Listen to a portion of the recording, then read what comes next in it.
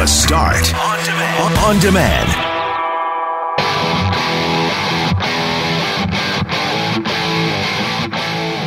Thousands of people attended Friday's Black Lives Matter rally at the Manitoba Legislature, and today we're asking the question, because many were saying it at the rally, what does defund the police actually mean? It's National Best Friends Day, so we'll meet two best friends who are bonded over a donated kidney. Do you fear growing old and ending up in a long-term care facility? A new Global News series this week is looking at exactly that. And last week, I burnt the pizza. This week, I didn't even wake up when the delivery guy showed up. I didn't hear the phone. What have you slept through? I'm Brett McGarry alongside Greg Mackling and Loren McNabb on the phone because the storms knocked out our internet. We are Mackling, McGarry, and McNabb, and this is the Monday, June 8th podcast for The Start.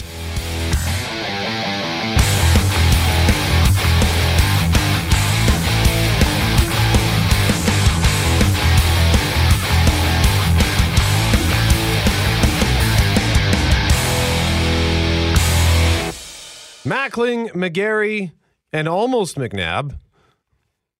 I say almost, Greg, because we had some interesting weather, to say the least, south of the city and south of the border as well, as you pointed out in North Dakota. But because of the weather south of the city, in classic McNabb, she's just calling in now. We don't have. It's like the virtual run to the studio. Yes. She picks up the phone and calls in after we're already on the air. We don't have Loren on her usual connection because, Loren, what's happening with your internet situation?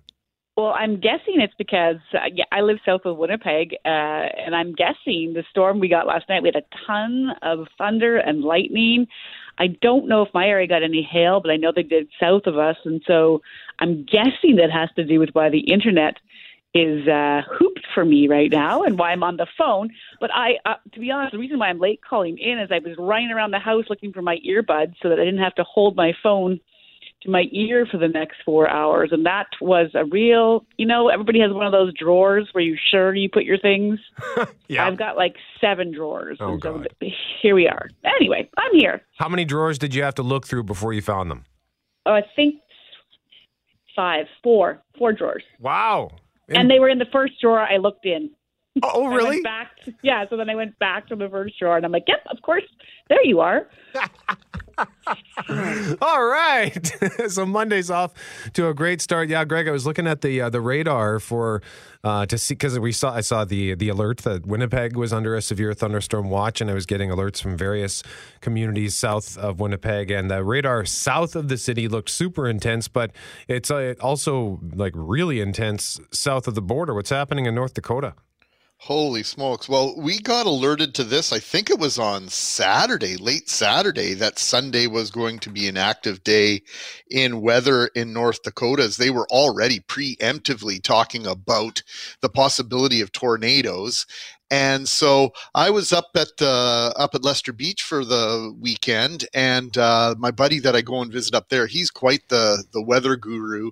He studied it in university, and he was watching things. And so two weather geeks together for the better part of 24 hours was rather interesting. And to watch what was going on in North Dakota was fascinating because, of course, the National Weather Service down there, their maps only go as far north as the border. Well, you can sort of imagine that those lines and those warnings and watches are going to continue into southern Manitoba, which sure enough they did.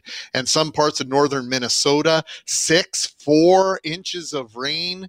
We haven't got any official rainfall totals for any places in southern Manitoba yet, but I'm guessing that some of the areas down around Vida, Sundown, that corner of the province could be seeing some significant, or would have seen some very significant rainfall last night. And our colleague Tristan Field-Jones, of course, loves to chase storms and had some terrific pictures from out around Morris. He didn't see, there was no reported tornado activity in Manitoba, but he had some really great pictures. And the comment of the evening was, Winnipeg, southern Manitoba is in sepia right now, which is a filter that you can use on your phone. And that's what it looked like about 12 hours ago. Yeah, that yellow tint. I saw pictures all over social media. I could see it glaring through my Venetian blinds, and I took a peek outside. It looked like we were going to get pounded even in Osborne Village, but I don't know that. Well, if there was any storm activity, rain, thunder, lightning, I slept through it. Did you get anything out in North Kildonan, Greg? If we did, I slept right through it as well. Things are wet. I went out to water my flowers this morning and didn't really have to do that. Obviously, Loren, you got hammered down in your part of the province. Did you sleep through it, or were you awake for it? Oh, no, it woke me up. It woke me up, and I can't tell you the time because it feels like Sunday nights. I never know what time it is.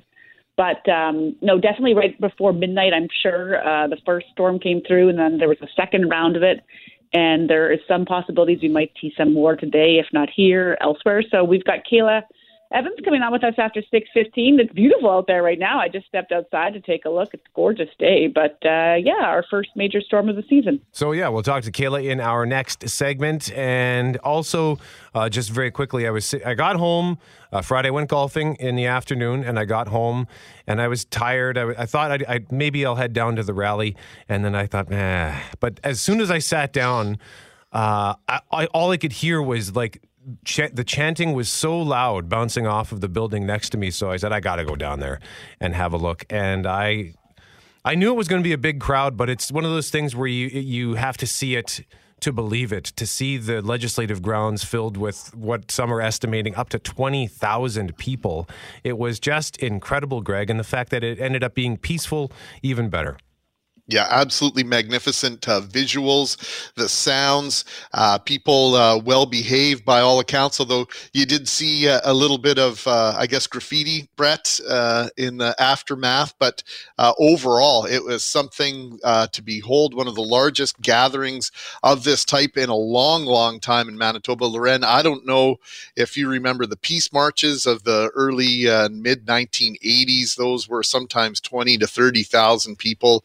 But it was quite the impressive sight, and well done. Good on the organizers and everyone who attended. I don't think this is going to be something that we'll soon forget. No, and the spirit out of that was strong, and I think the hope is the conversations that are coming out of it will continue, right? And so one of the big things we heard at that rally Friday was this notion of defunding the police. Does that actually mean taking money away from the police department or eliminating the police department altogether? No, that's not necessarily what they're talking about. It's a reallocation of resources, and so we're going to have big conversations about that today. Minneapolis is making some major changes to the police department, talking about a full dismantling of the department there. So we've got lots to focus on today. After 7, we'll have that chat. And I'm proud of Winnipeg. I thought that everything I saw, the videos, the pictures, was terrific, Brett.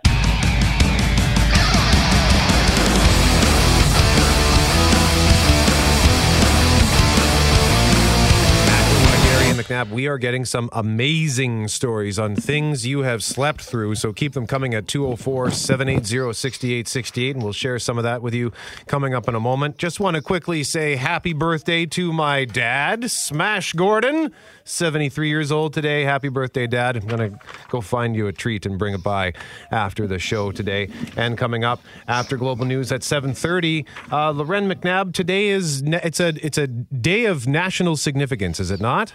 Yeah, it's actually National Best Friends Day. So shout out to all your best friends out there, the people that kind of make you happy and do things for you that in your time of need. And so after 7:30, the reason why we're hooking this to National Best Friends Day is, we all have friends who might help us out when we need to move.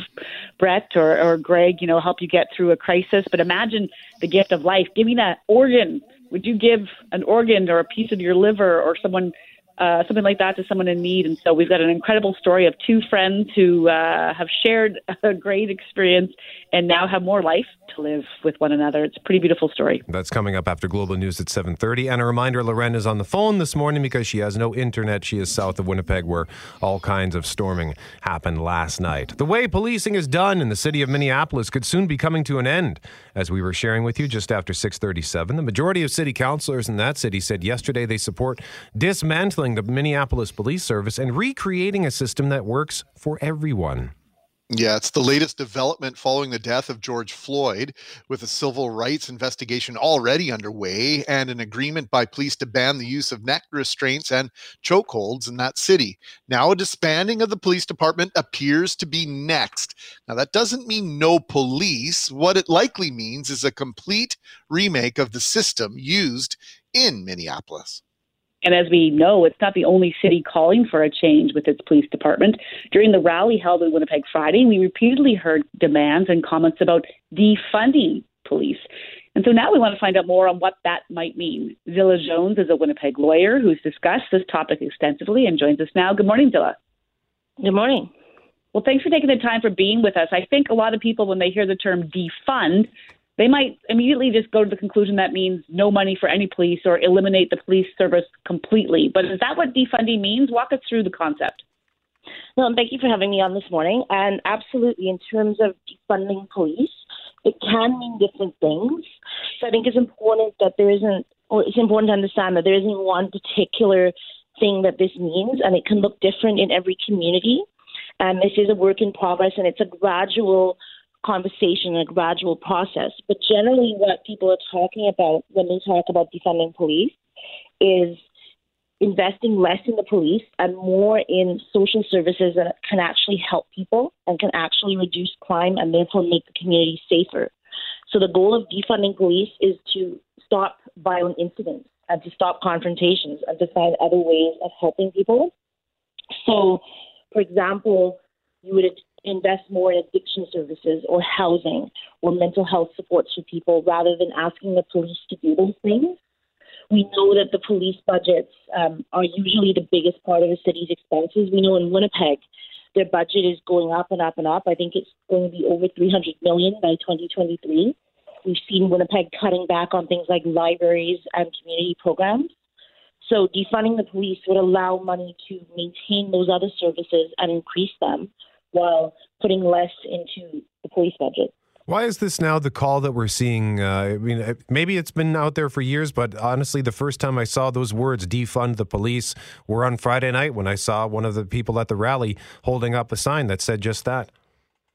Yes, it has been out there for many years, and it seems to be reaching the public more and being more frequently used with the recent events, the killing of George Floyd and the protests that has spurred. I don't think we've ever seen a protest as big in Winnipeg, and with such popular support. There were people of all races and backgrounds at this protest. Hearing some of the things that have been said for a long time in the activist community, that have been said for a long time for those who deal most directly with these issues, it is something that started in the United States and then has moved into Canada and other countries where we're having this call. So I think it just hasn't been at the critical mass where the number of people have been on the streets to hear what they're saying to the degree that they are now. I think people can wrap their head around the idea of more preventive work in the community. They can wrap their head around the idea of investing in more community programs and investing in more mental health outreach and even more people on the street with regard to dealing with people with mental health issues, someone other than a uniformed Winnipeg police officer. But the idea of getting rid of police altogether is something most of us certainly can't wrap our head around. But what has been done elsewhere? How extreme have we seen the defunding or quote unquote dismantling of police services elsewhere, Zilla? Well, this is something that is just starting to happen now. So we've seen Los Angeles is cutting their police budget by, I believe it's about $150 million to start. They just announced that their police budget is over 50% of their city budget, and they are cutting back on that when they actually were going to increase it before these protests started. Minneapolis, I think, has perhaps gone the furthest. They're talking about doing something completely different with their police, re-envisioning them, I believe is the term they were using. And there are other cities. New York is another one where they're talking about cutting back on policing. In fact, what happened in New York in 2000, I believe it was about 2014 or 15, the police pulled back their own services because they had some kind of labor dispute with the city. And the police were saying, when we pull back our services, crime is going to go up. In fact, it went down during that time. So we have that example of how when the police chose to do less, it did not impact on public safety. It did not cause any problems for the public. And so, again, when we talk about defunding and dismantling, it doesn't mean to completely get rid of anybody who might respond to murders, let's say, or violent offenses. But it means asking other people to do a lot of the things that we give police to do, such as the wellness checks. We just saw, very unfortunately, a young woman died in New Brunswick this past week because her boyfriend had called police saying he was concerned about her. She ended up shot dead. So there have to be other people that can go in and do that work who don't bring guns, who are trained in how to de-escalate those situations. And that's what we're talking about when we're saying defunding. It's not that we're saying that there won't be anybody to help when there's an emergent crisis. Zilla Jones is a Winnipeg lawyer joining us live on 680 CJOB. Zilla, thank you so much for the time and for your insight into this. We appreciate it. Thank you very much. Have a good day.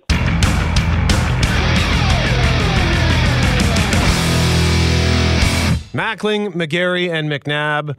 Today's conversation inspired by the fact that I'm an idiot. You could even, we should probably start a segment called Brett's a Train Wreck, or Brett's personal life is a train wreck. Because last weekend I ordered Santa Lucia pizza on Friday, and then on Saturday I went to reheat it in a frying pan, and I fell asleep while that was happening, and I burned it to charcoal. My apartment stunk like smoke for a week. The frying pan is a loss. But this weekend I ordered a pizza Friday night at 8:30, and then I woke up at 11:30 to several missed phone calls and several text messages from the driver from Santa Lucia Pizza Court. And I did not get my pizza, and I feel terrible, and I'm so sorry to Santa Lucia. They're such great partners of ours. I called them first thing, like they opened at 11 a.m. Saturday. I called them at 11 a.m. to apologize because I feel so stupid. But that got me wondering, what kind of things have you slept through? We're getting some hilarious text messages here, by the way. But Greg, we got to start with you because your story is amazing. Well, I think you said it right, Brett. Every time I relive this, I'm amazed that I'm still alive. I went to Las Vegas for my buddy's stag party. So 3 days in Vegas, and I thought I would save a few dollars by flying out of Minneapolis. So I drove down to Minneapolis on a Thursday late in the afternoon because I think I had a 6 a.m. flight Friday morning. Got the flight out of Minneapolis and then flew down to Vegas. What happens there stays there, as you all know. And then drove home. I was trying to get to Minnedosa to a golf tournament for Tuesday morning and was driving on Monday. I tried to get out of Minneapolis as soon as I could. Once I landed, I took a red-eye flight. Got home home to Minneapolis 7:30, 8 a.m. and started on my way home.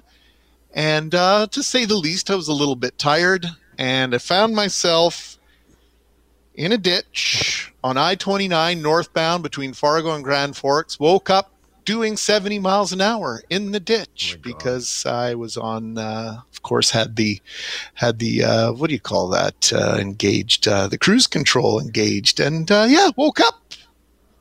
Wow. And tapped the brake and drove back up onto the shoulder and looked around and got right back into the flow of traffic while my heart was beating at about 180 beats per minute. You know what, with all the things, all the different signs that can be placed in a ditch, the overpasses and everything, it's just amazing. I never hit anything. My God. Kelly Moore, what about you? Anything? Have you ever slept through anything important or trivial? Yes, it wasn't trivial at all. It was back in my play-by-play days. I cannot believe I set, because I always have an alarm and then a backup alarm, set both of them for 5:15 p.m.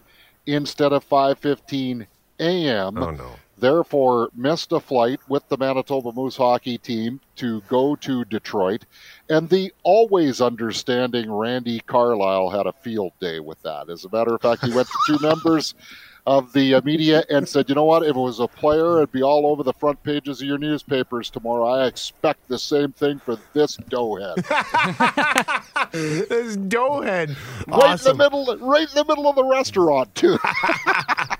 Jeff Braun, what about you? I've been lucky so far, but only because I'm terrified of sleeping in and missing something. I do have a bad tendency to hit snooze a few more times than I should, and I end up having to rush a lot. But so far, so good. And I'm like Kelly, I've got there's multiple alarms set. I've got 3 different alarms that'll go off on 2 different devices, and sometimes I add a 3rd device to the mix if it's really important and I just can't miss it. But so far, knock on wood, I've been doing okay. Awesome. What about you, Forte? I was in junior high, there'd be a few times I did this, and like I guess my alarm would go off, and I would turn it off, and I'd go back to bed. Yep. And I'd wake up, and I don't remember doing it. So I was late for school a few times. Yeah? Yeah. I used to do that all the time. I would just turn it off instead of hitting snooze, and then I wake up in a panic eventually later. And I realize I have 3 minutes to not only get up, but I have 3 minutes to catch my bus, which is about a 2-minute run down the street. So it's essentially grab whatever T-shirt and shorts I could find and get down there. Loren McNabb, what about you? I'm kind of like Jeff Braun, where I'm so worried all the time that I'm going to sleep through something that I end up not sleeping well at all a large portion of the time. But what I am super guilty of is ghosting at a party or a family gathering, where the night's just getting going and I've decided I'm too tired, so I'll go to bed. And then I honestly, at least once a year, particularly with my family, miss out on one of those legendary nights, where something crazy happens or someone tells this hilarious story or nobody can stop laughing for a week because, I can't believe so-and-so did that. And I wasn't there. I've just gone to bed and missed it all. So I try so hard to be like, no, this year I'm going to stay up. Don't worry, you'll see me there. And next thing you know, I'm slinking off in the night, see you later. I don't want to be part of this. So, no, I don't miss it because I've slept through it. I miss things sometimes because I decided I'm too tired to stay up, which sucks just as bad. Andrea texting us saying, I fell asleep during the homily at my wedding. It was a 34-degree June day, and I was exhausted. My maid of honor had to wake me up when the priest asked a question, and I didn't respond right away. I used the excuse that I was listening intently with my eyes closed. But everyone in our circle knows I was asleep. And then another text can't here. Beat that. Another one saying, I was in Australia at the Sydney Opera House, which by itself is amazing. Years ago, watching the symphony, and I fell asleep, snoring loudly with my wife, my brother-in-law, and a few of his friends. They all got a good chuckle out of it. They still bring it up to this day. So let us know at 204-780-6868 the things that you have slept through, whether it's just something small like me sleeping through my pizza delivery or something important like missing a flight. Oh my God, I just had a flash to Houston when I picked up the phone for the wake-up call and then put it back down, and we missed our first shuttle and almost missed our flight home back in 2001 when I went to WrestleMania with my buddy Barkus.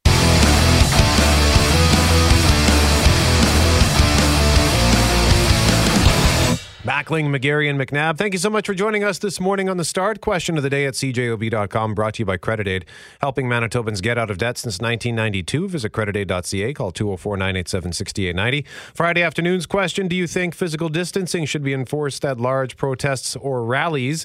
79% said yes, 21% said no. You can cast your vote at cjob.com, and we will get a new question up for you soon. It is a big day when it comes to friendship.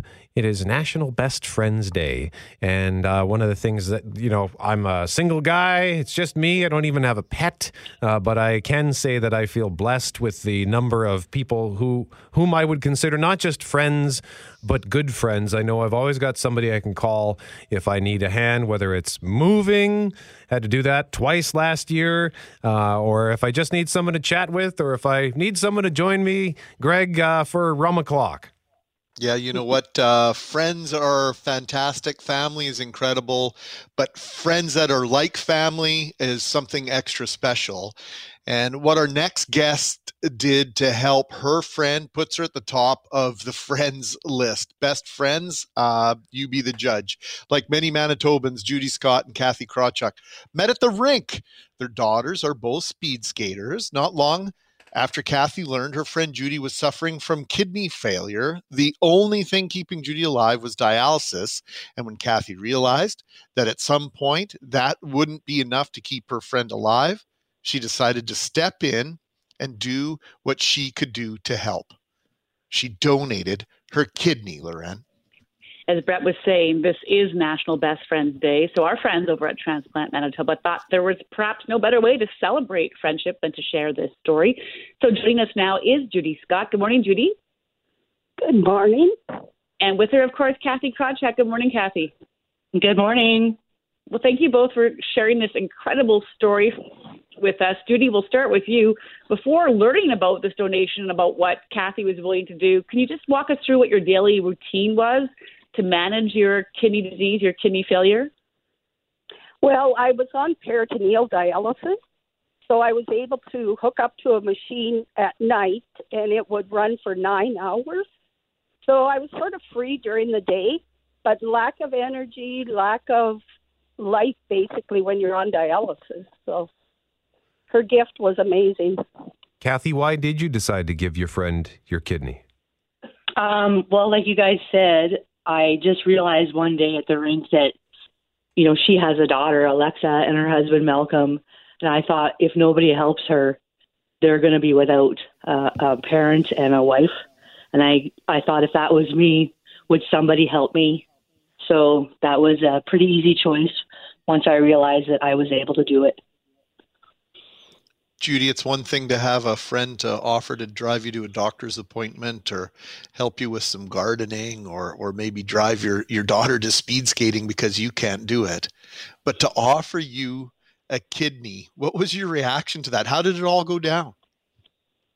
Well, it's interesting because I knew what Kathy had to go through with testing. So I kept it very low-keyed. Inside, I was absolutely bursting, but it took Kathy's phone call, sneaky little phone call, to let me know, yes, this is real. Then it's been nonstop since then. So tell us about that phone call. So, and maybe I've misunderstood the story here. Has the donation happened already, or you're still waiting for this to happen, Judy? No, we were waiting for the testing to be completed. So Kathy sends me this text, and she says, hey, do you want to meet in Winnipeg? Because she had got the call and everything was okay before I did. So I said, sure, we can meet in Winnipeg. What's up? And she says, well, how about if we meet at the Health Science Center on November 28th? She says, I've got a kidney to donate to you. And it was at that point it all became reality. So, Kathy, in terms of donating a kidney, have there been any ramifications for you? Like, is everything cool with you? You know what? At first, the first 3 weeks were kind of very, very tiring and a little bit more than I expected. But after healing from all of the incisions, it's no different. I don't feel any different than I did before I gave it. And I am so glad that I made that decision. I do have to watch my weight, which is unfortunate. But as far as energy goes and whatnot, I feel the same as if I did before giving it. Judy, this bond that you and Kathy must have now is as strong as anything that would bond brothers and sisters, brothers and brothers, sisters and sisters, because you are like blood now. Oh, we're totally. She is definitely another sister. I've got two of my own sisters, but I turn to Kathy when things get pretty rough in my personal life, and she's one amazing woman. So, Judy, when you go through this process and you know that you're facing a situation, like days or weeks or months of dialysis and then kind of the unknown that might have come after that, had there been other attempts to find a donor?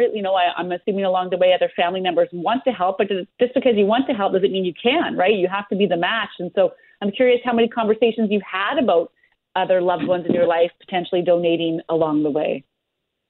Well, a different side of this story is this is actually my second donation, because my first donation was from my sister, and that kidney lasted for 12 years.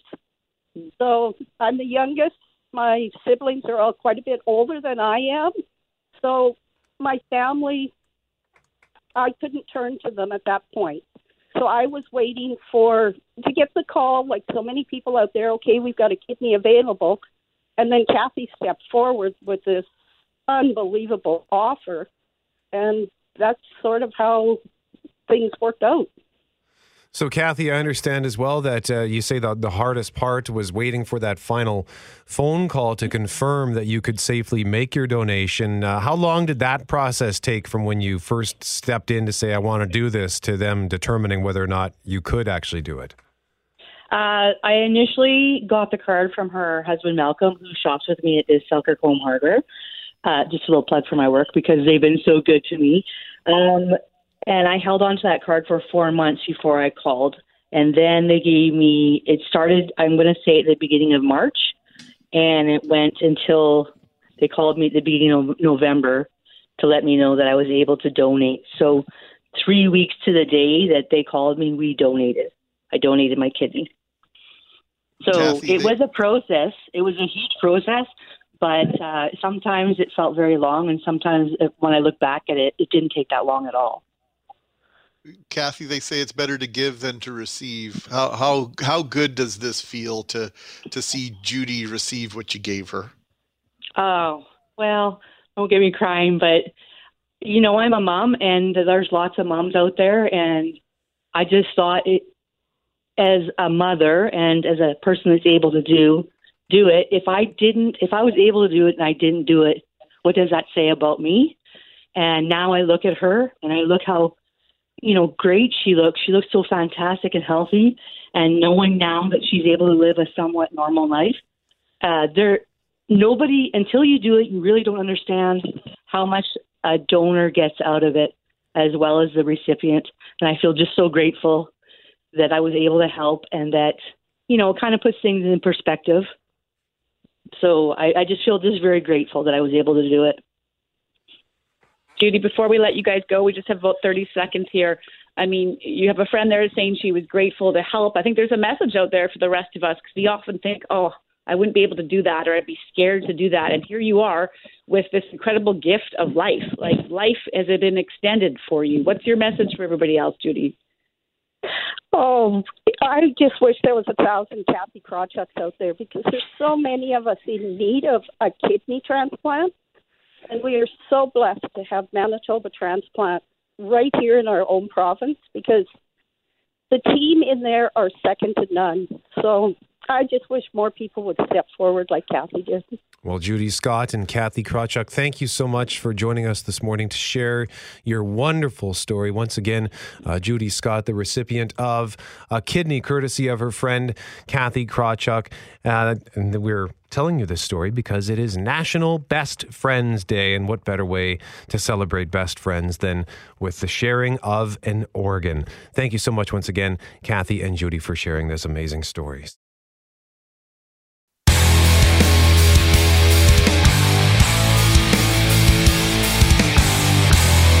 Mackling, McGarry, and McNabb, in case you're just tuning in, over the weekend on Friday night, I ordered a pizza from Santa Lucia Pizza on Corridon at 8:30 p.m., and I didn't wake up until 11:30 p.m. I fell asleep, and I missed the phone call when they arrived at 9:30, so whoops. I'm so sorry. I feel so stupid about that. By the way, you can win a pizza from Santa Lucia on Hal Anderson Afternoons today, as well as on our social media. But listen to this text from Navy, who says, one winter, I slept through a home sun lamp tanning session. So it's a couple of lamps on a stand. She says, a home sun lamp tanning session many years ago, back in my college days. I woke up after falling asleep for 5 hours under the warmth. I woke up and I thought I was blind because I couldn't open my eyes. My eyelids were melted shut. My roommates rushed me to hospital. I can laugh at my stupidity now, but we've got one here, Greg, from Kevin, that kind of comes along the lines of your story, where you fell asleep on the interstate and woke up doing 70 in the ditch. Yeah, well, you know what? I can fall asleep anywhere, but I don't think I can fall asleep where Kevin did. I'll never forget it, nor will I do it again. But a brand new Harley Davidson in 1994, and it came with some high-tech device at the time. One being, this thing called cruise control. Yeah, familiar, Kevin. I headed out on the Trans-Canada East for a test ride. I applied the cruise at 110 kilometers per hour. Everything seemed fine as I relaxed and even crossed my arms over my chest. Yes, fell asleep and will never recover those lost 5 kilometers. Idiot. Have never tried bike cruise since. Kevin, so glad things worked out for you. That is harrowing, man. And wow. Loren Brenda sent us a great story about a concert. Oh, we've got people who slept through, the deplaning when your plane lands in Toronto and you need to get off. We had a listener text in about that. This one, I don't know how she did it. At some point, you think the noise would have woke her up, but she says, I slept through most of an Eagles concert. My husband couldn't believe it, but we had been awake for well over 24 hours flying home from climbing Mount Kilimanjaro in Africa. So that's a good excuse. But sleeping through an Eagles concert, that would get pretty loud, though. I would sleep through an Eagles concert.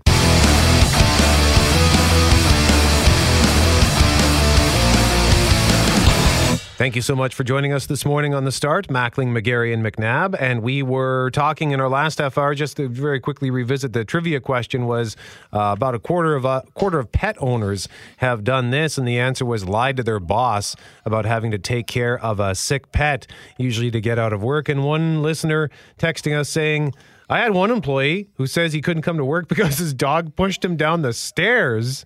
And I said, did it actually happen? And he says, yep, I've heard a lot of reasons, and that one ranks as the best.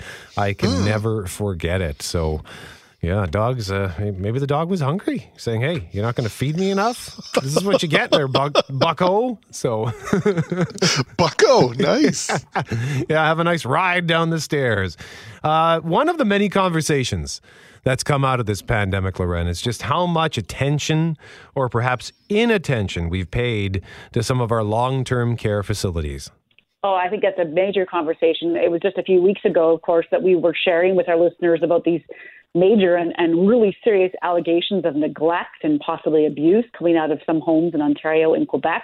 And that's because there were members of the military who had gone in, as you might recall, to help during COVID-19. And while they were in there, they documented what they called a blatant disregard for infection controls, and in some cases, horrible treatment of residents. And so the allegations, they're just against 5 Ontario homes and 25 homes in Quebec. But as a result of that, as a result of all this idea that we can't necessarily go in and see our loved ones as normal right now, there's a lot of people across the country asking, could this happen here in my backyard, or is it already happening here?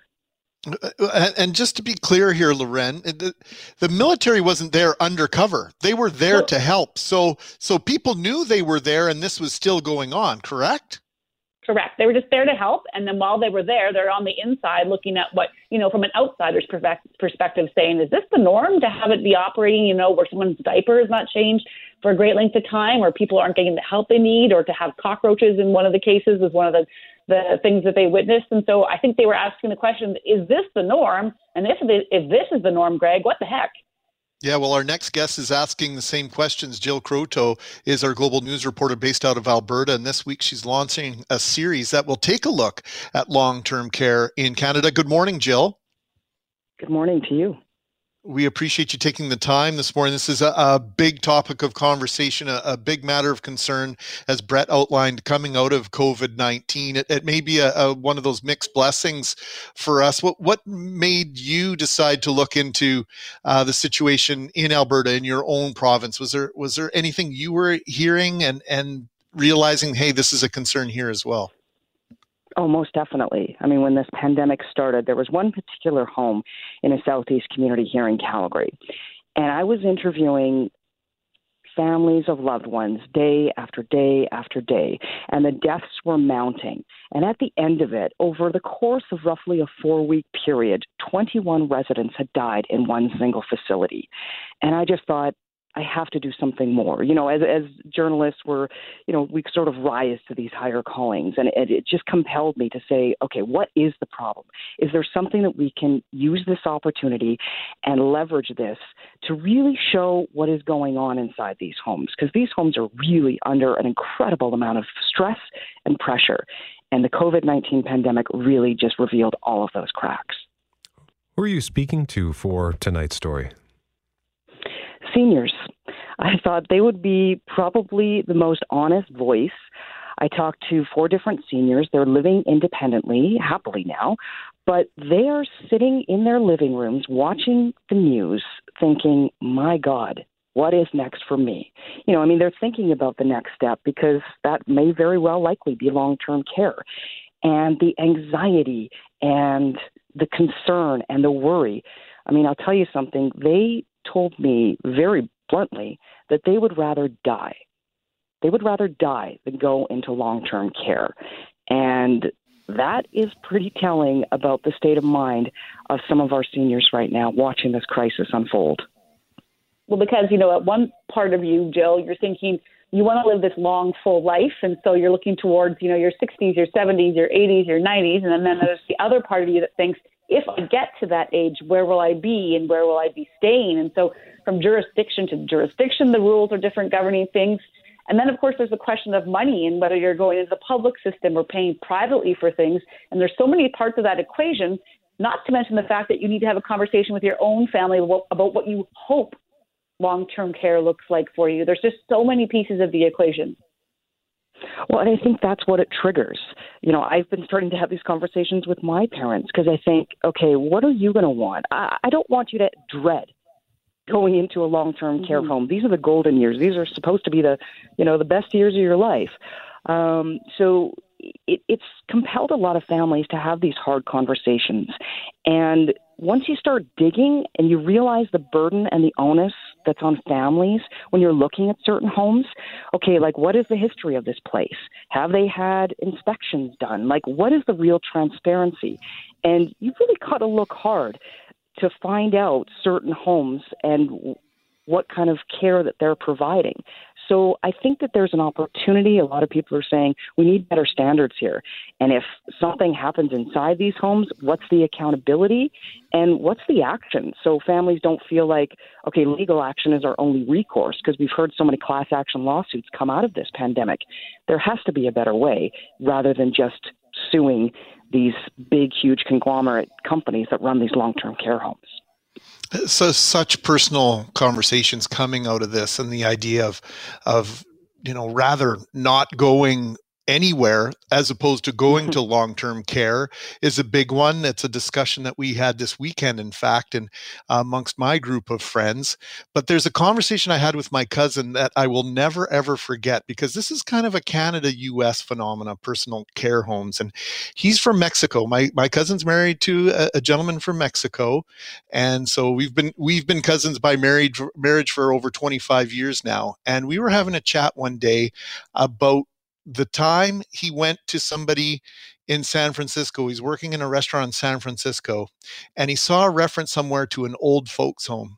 And he went to his friend and he said, "What is this old folks home?" He didn't understand the concept because that's not his culture. That's not the way they do this.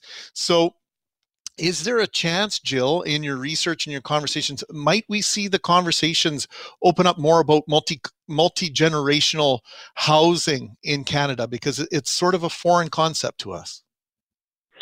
Well, exactly. And it's like she's a designer and she works with a lot of architects, and she figures out how do we age in place? So we don't have to be warehoused in these massive institutions. I mean, can you appreciate and imagine someone who has dementia? You're putting them into this massive facility, navigating buildings and hallways, and, you're around, countless people. So it's like, this is not the best idea for our aging parents. So it's like, how do we figure out a way to keep them in a place where they are happy and healthy until they take their last breath? And there are executable ways. You don't need, hundreds of thousands of dollars to convert your home. There are places to make it comfortable. I mean, certainly I know some families don't have the ability to do that and to care for their parents and keep them in the home. But there is another way with that step in between. So it doesn't feel like they need 24/7 round-the-clock care.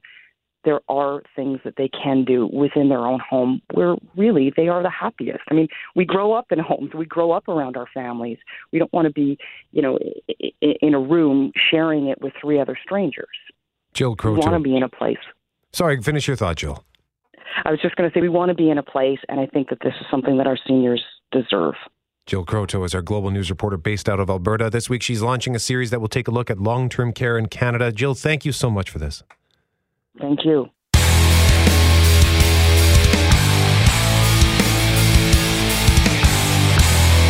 Mackling, McGarry, and McNabb.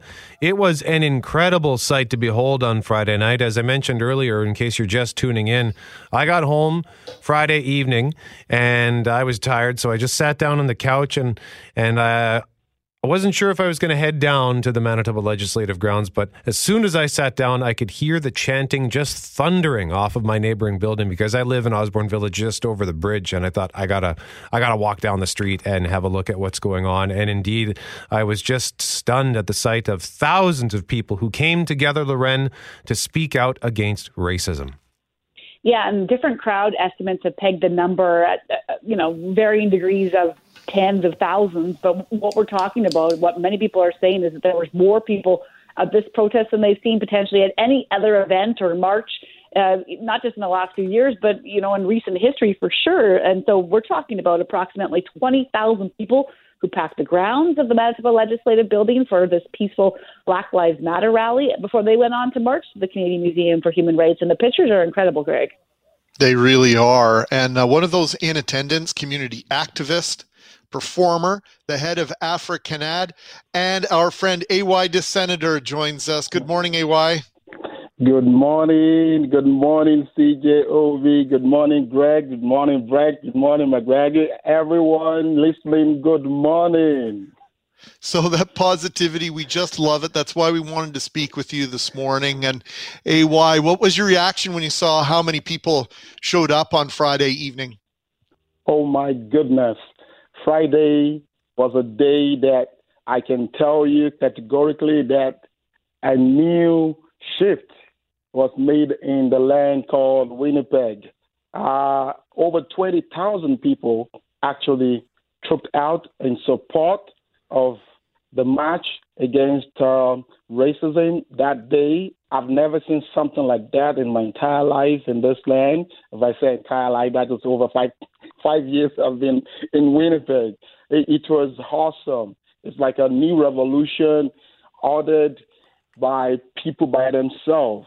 A sincere and true brotherhood, I can say sisterhood, or maybe womanhood, defying COVID, and even status of any person that you can bring together. Irrespective of colors, everyone came at Winnipeg, turned up against all odds to support and rally around racial discrimination and to support anti-racism. And we are so glad that day was made, and this was all put together by young, very young millennials, young ones, and we from every area had to support because we're not just tired of it.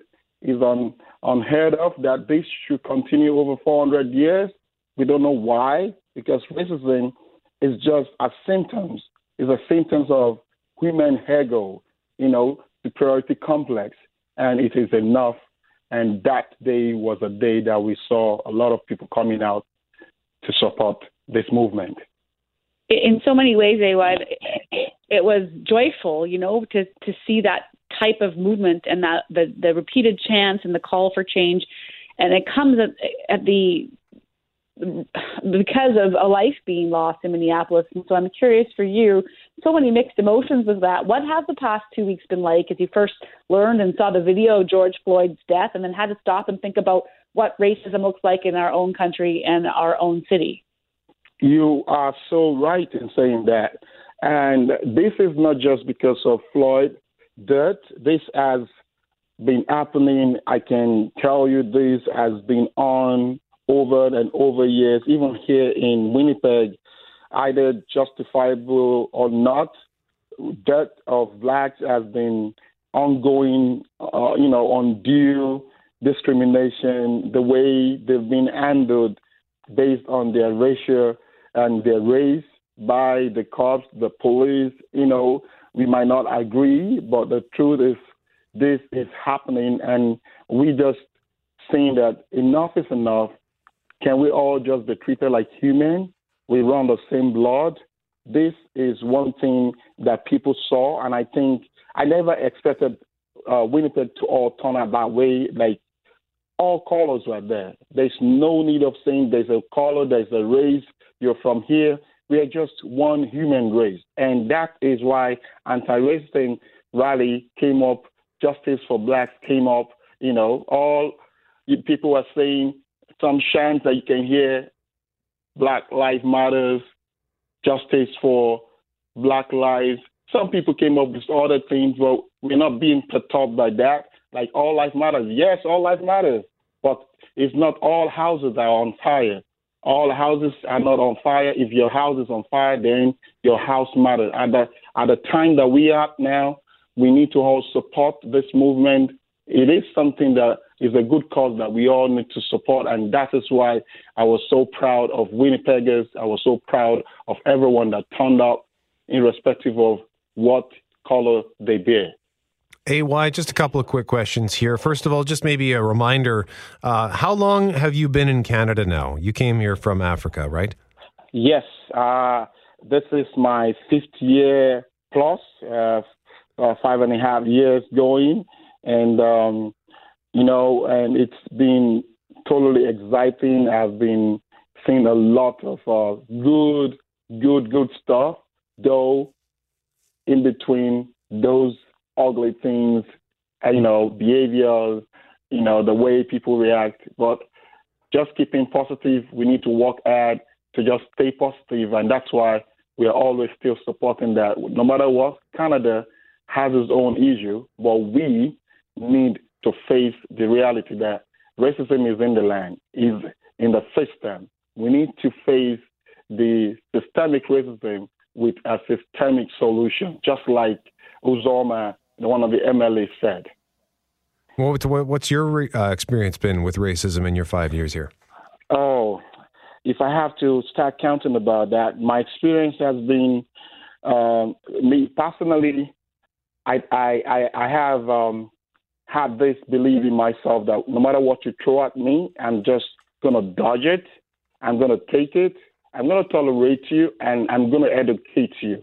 I've worked in different places during my time, and during the time I've been in Winnipeg, I've worked in different companies. I've seen the way employers, managers, supervisors that are not of my color treat me.